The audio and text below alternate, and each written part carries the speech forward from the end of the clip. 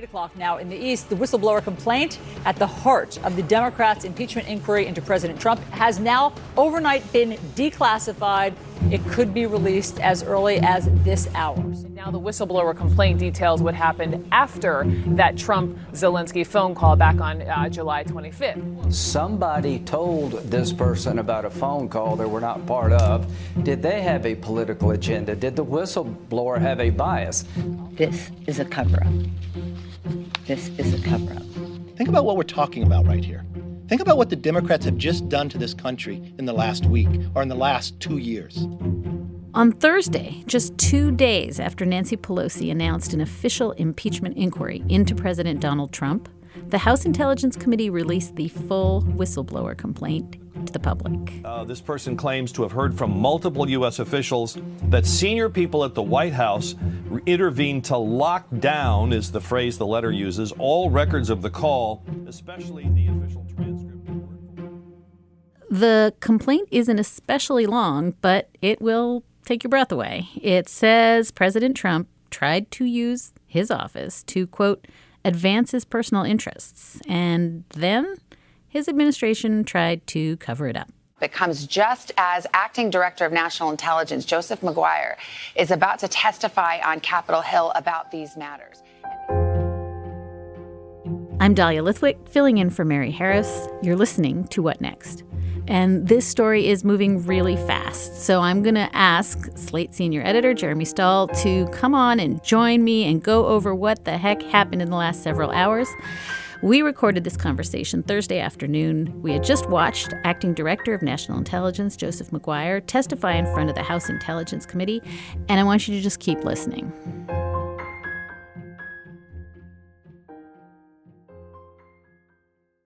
Hey, listener, we've got a big favor to ask. One of our advertisers is conducting a survey. We would be grateful for your help with answering a few of their questions.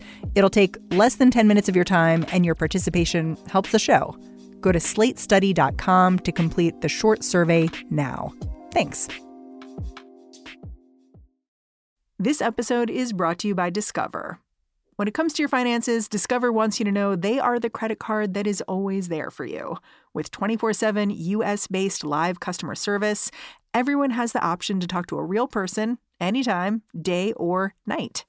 Yep, that means no more waiting for, quote, normal business hours just to get a hold of someone. We are talking real service from real people whenever you need it. Get the customer service you deserve with Discover. Limitations apply. See terms at discover.com/creditcard. Coming soon from Slate Podcasts. So, first it was Dade County. Voters in the Miami area repealed civil rights for gay people by a 2-to-1 margin. In the late 1970s, cities around the country began rolling back anti-discrimination laws that protected gay people. And then it was Wichita, St. Paul, Eugene. Successful campaigns against the gay community, which shocked us all. A state senator from California watched the laws fall and saw an opportunity. Homosexuality is a most repulsive lifestyle. His name was John Briggs, and he wanted to deliver the anti-gay movement its biggest prize yet. California realized that they were coming for us. I'm Christina Cauterucci. This season on Slow Burn, we'll explore how a nationwide backlash against gays and lesbians led to a massive showdown in California. Now it's something called Proposition 6, the Briggs Initiative. It would call for firing any teachers in California who practice homosexuality. Your life as you knew it would be destroyed. We've got to fight back. We can't let this happen in California. The Briggs Initiative would be the first statewide vote on gay rights. Gay rights now! Gay rights! With so much at stake, young people became activists. We were all coming out all day long, every day. And activists became leaders. My name is Harvey Milk, and I'm here to recruit you. Slow Burn, Season 9, Gays Against Briggs. Out May 22nd, wherever you listen. If we lose here, it'll be 50 years before we ever get back up again. Like the drag queens say, take out the earrings, sharpen the nails. There ain't no going back. We're going to bring in Jeremy Stahl, who is the resident expert on all things crazy and incomprehensible. And he's going to walk us through some of the events of the last few days. So welcome, Jeremy.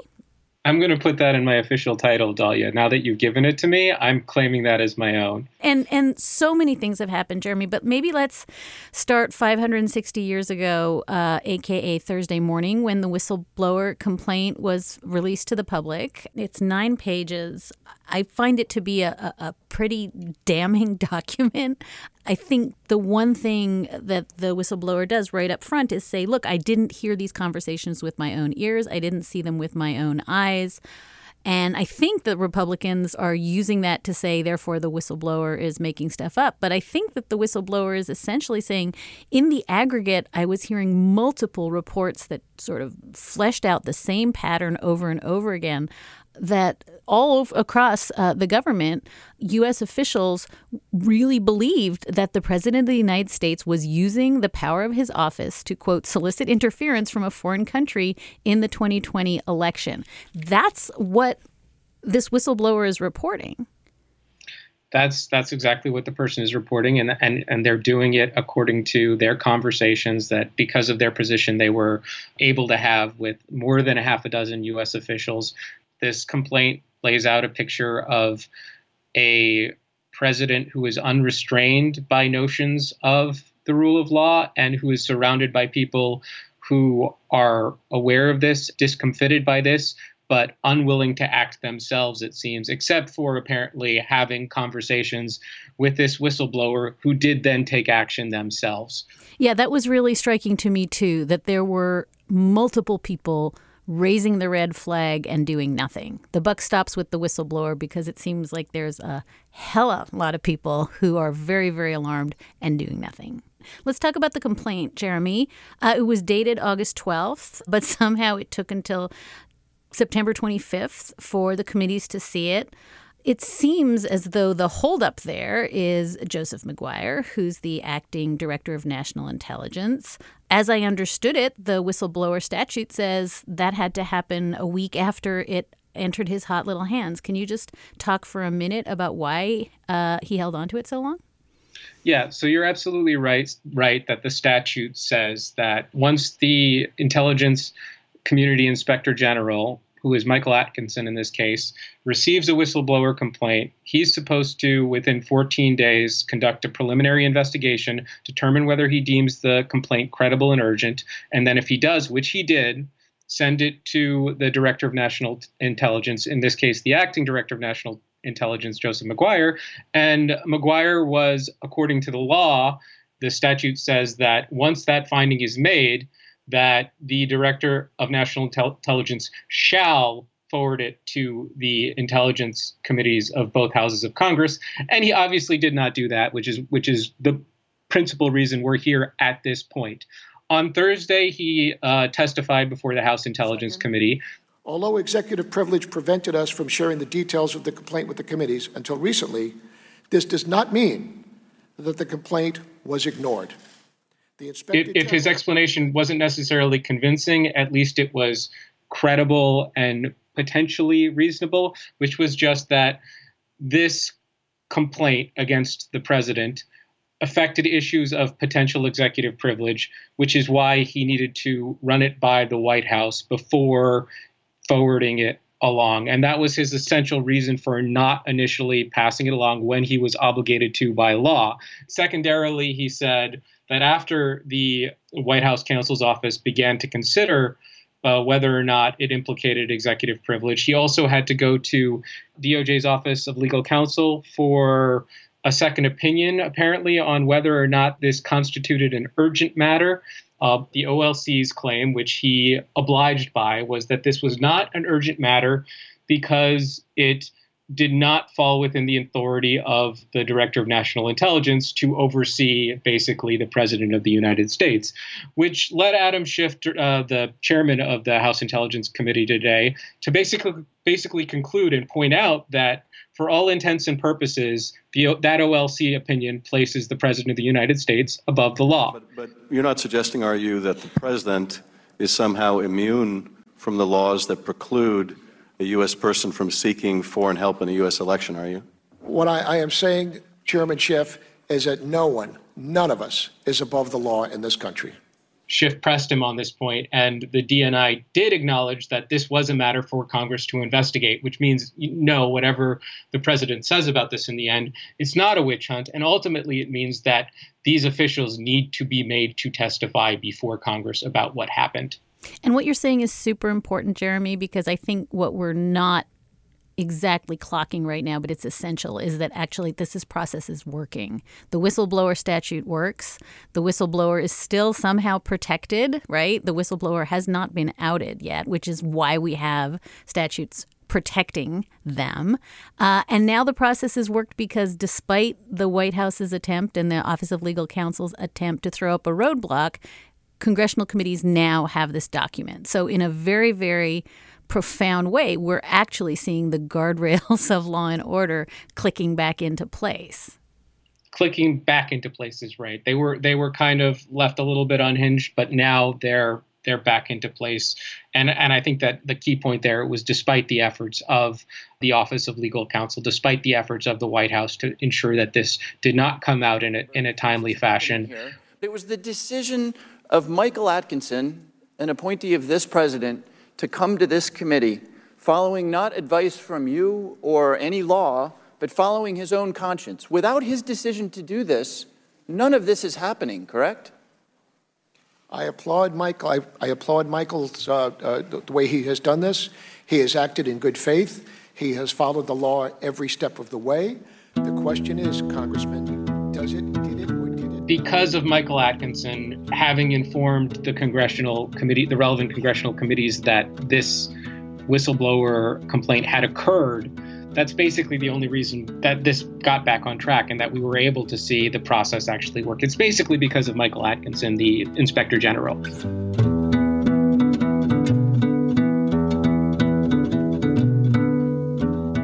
What is it that the whistleblower report adds to what we already knew on Wednesday after we got the readout of the calls? After that was released, largely unredacted, we had a sense of what that one phone call was like. What does this whistleblower document do to flesh out that story?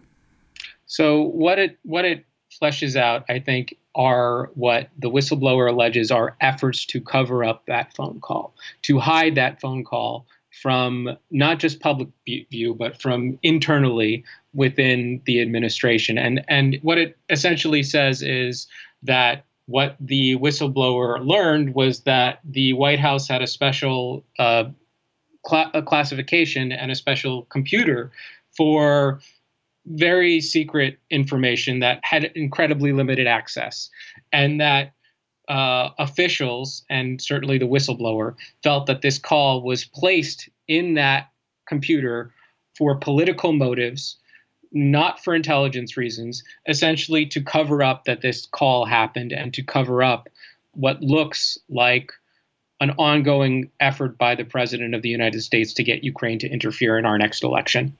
And so that's, in some ways, the old adage is true, right? It's not the crime, it's the cover-up. This is a story because White House officials were, quote, locking down the records of a call that had no classified information in it. What it did was compromise the president legally. That is what appears to have happened. And it's kind of crazy because this all partially centers around the president's efforts to, use his personal attorney, who is not an official of the U.S. government, who the DNI couldn't even say whether or not Rudy Giuliani has any kind of security clearance whatsoever during his hearing. That was one of the astonishing moments during today's hearings. But essentially to act as a freelance foreign policy agent specifically for the president and what appears to be for his own personal gain and for his own personal purposes of damaging Joe Biden. This was known, though, within the last few months. The New York Times has been reporting on this, and Giuliani has been openly admitting to these efforts. And you're right that it only blew up in this way once we learned the extent to which the government was going to try to hide this information. That was very, very troubling. Okay, so let's talk about Rudy Giuliani for a minute, because I think that at least two of the people that Trump continued to invoke in his July phone call with Zelensky. He keeps talking about Attorney General Bill Barr and Rudy Giuliani as though they're his two divorce lawyers, right? Like, talk to my lawyers, talk to my lawyers. And as though they somehow work in tandem, as though, like you say, Giuliani has some official government role. Giuliani's, at this point, his Roy Cohn, right? He's his new Michael Cohen. He's just the fixer. And can you just describe, I know it's super complicated and comes from some of the fever swamps, but can you describe the two alleged conspiracies, alleged acts of corruption that Trump wants the Ukraine to get to the bottom of? Yes. So the first one is seeking the damaging information and the investigation of former Vice President Joe Biden, who is potentially one of the leading candidates for the Democratic nomination. And Biden's role in the Ukraine in circa 2015 has been described as basically a messenger of official U.S. foreign policy, European policy, and basically what all of the United States and its allies wanted at that time, which was for Ukraine's government to get rid of their prosecutor general and replace that person because that prosecutor general was not doing enough to investigate corruption. He applied this pressure, he commented on it, and the prosecutor was removed. And that effort is basically what is central to Giuliani and the president's complaints, because at the same time, his son, Hunter Biden, had been on a board of an energy company that had been investigated by that prosecutor who was not doing actual corruption investigations. What's been portrayed is that this was some kind of nefarious thing to end investigations of this company his son was working for. And it's funny, the Washington Post today reported that the prosecutor who is now somewhat at the center of these things, who the president had relied upon, the Ukrainian prosecutor, to bring these things back up, now says there is no indication that the Bidens violated Ukrainian law in any way. And this is the prosecutor that Trump has been relying upon. Basically, in all of that initial mess, the president is hoping that Ukraine will reopen all of its investigations around this and dig something up. That's the allegation, is that the pressure was to bring this back to public light in a way where it would actually damage the Bidens, rather than the information we have now, which is basically exonerating. Good. And just quickly, let's just say that the second investigation is even nuttier, and it has to do with the Ukrainians somehow having the DNC servers. And this is where Donald Trump thinks all of Hillary's deleted emails are. And it would implicate Ukraine for intervening in the 2016 election as opposed to Russia, yada, yada, fever swamps. One of the things that Donald Trump immediately said when the readout of the phone call surfaced on Wednesday was, nothing here, no quid pro quo, which is a little bit like what he said about no collusion, no collusion. But I wonder if you can help unpack whether in order to actually be problematic, Donald Trump would have had to say the sentence, I'm not giving you the money unless you indict Hunter Biden. That seems to be what would count as a quid pro quo, I guess. Is that the threshold? Does a quid pro quo matter? That standard is probably impossible. I don't know. Maybe Trump did say that. We don't have the full version of the call. So maybe he said something along those lines. But in what we do have, he did not say that. And what matters is that he put this pressure on Ukraine. He withheld this aid from Ukraine. He instructed them to talk to his attorney. He did this all simultaneously at the exact same time. And he specifically mentioned what it was that he wanted repeatedly. He did actually say right after the Ukrainian President Zelensky brought up this military aid, essentially, Trump says, we have a favor to ask you. And he immediately digs into the stuff about investigating the servers and basically looking into the matters that Trump wants addressed. So, in terms of direct quid pro quo and me want to investigate Biden now, you get money, that was not going to be in the call. But what we do have is an implicit quid pro quo. Let's talk about Joseph Maguire's testimony Thursday. We've talked about it a little bit. He weirdly says over and over again, this was so weird. It was unlike anything I'd ever seen before. So I thought I'd take it to the White House, which is a little bit of an improbable defense. I am not familiar with any prior instances where a whistleblower complaint touched on such complicated and sensitive issues, including executive privilege. I believe that this matter is unprecedented. By and large, though, I think he came across, correct me if I'm wrong, as another one of those law and order guys. A lot of attention paid to his military background and to him being an upstanding human being. In fact, it seemed that was what Republicans wanted to litigate, that Democrats shouldn't criticize him. But it does feel as though, by and large, he was trying to take a Mueller-like posture of, I'm just a good guy and a solid citizen and a patriot doing my best under crazy circumstances. Democrats had this very, very difficult balancing act, and they went out of their way to do both of these things as well as they could. One of the first thing was obviously interrogating this guy and getting to the bottom of why he took part in this delay of this release of information, and really point out to him that had Michael Atkinson not acted, would this information have ever seen the light of day? While at the same time acknowledging that, he made very strong statements promising to protect the whistleblower. He made very strong statements saying he had no reason to doubt Michael Atkinson's judgment after his own 14-day investigation of this whistleblower's complaint, that the complaint was credible. He went out of his way to defend his intelligence people, and Democrats acknowledged that by pointing out and being very gracious in their praise of his long and distinguished career of military and public service. So they had to do both things at once, and it seems like they did. And talk for a minute, Jeremy, about what the Republicans on the committee, what they were trying to establish Thursday and what, if anything, they achieved. They were trying to establish that the director of national intelligence, the acting director of national intelligence, was a good guy, was just doing his job, wasn't engaged in any cover-up, and that he was being smeared by Nancy Pelosi and Democrats for not having obeyed the law, which is the Democrats continue to and have made that claim because the law is clear that it says you shall turn this over to Congress within 7 days, and he didn't do that.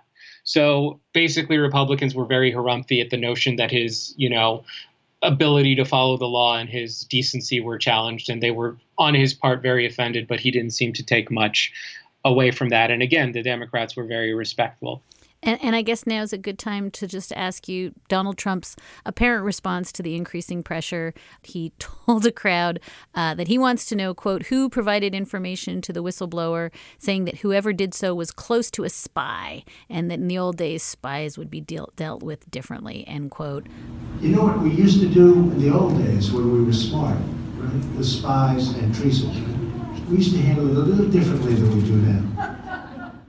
To make threats like that against whistleblowers it's very disturbing.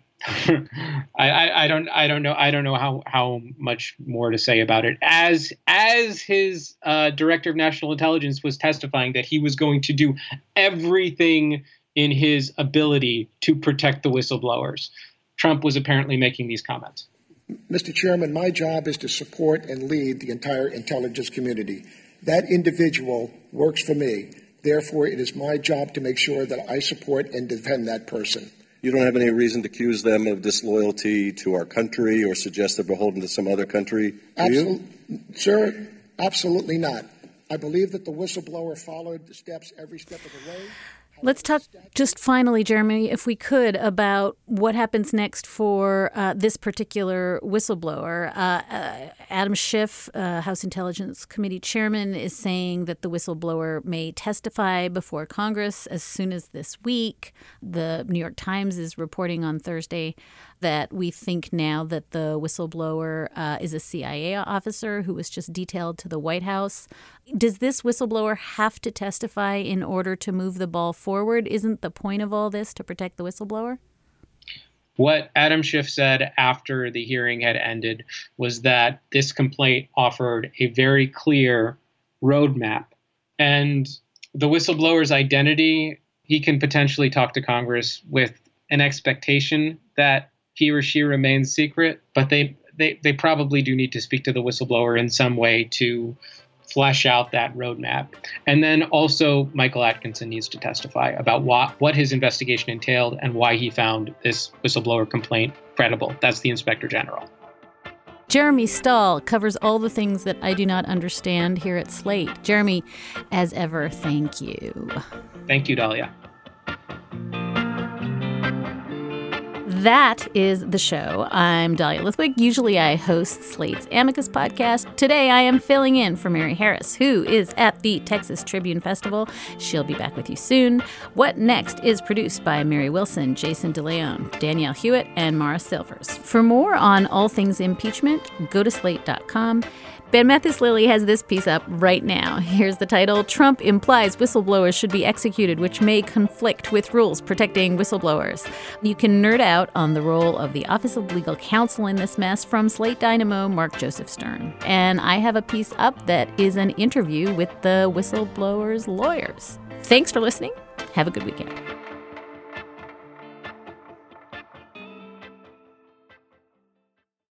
It's lunchtime at Tim Hortons, and we're serving up a special deal just for you. Our new $5.99 lunch deal includes your choice of any lunch sandwich and a side of crunchy kettle chips. Because what's lunch without a little crunch? And the sandwich choice is all yours, like a ham and Swiss, Chipotle chicken wrap, BLT, and more. Made to order just the way you like it.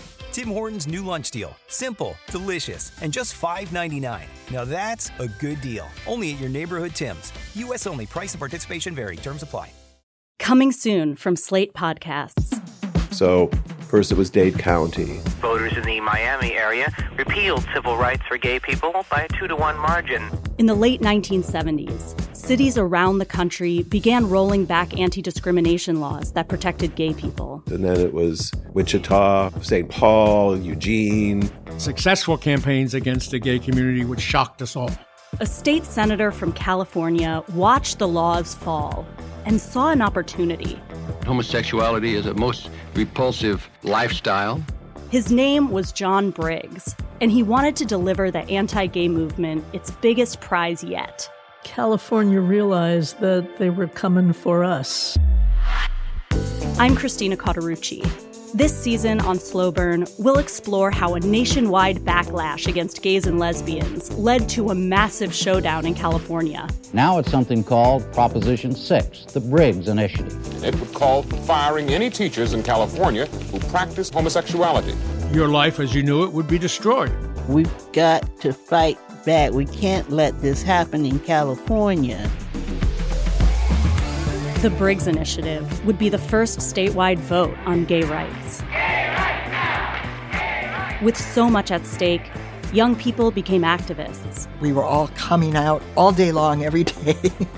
And activists became leaders. My name is Harvey Milk, and I'm here to recruit you. Slow Burn, Season 9, Gays Against Briggs. Out May 22nd, wherever you listen.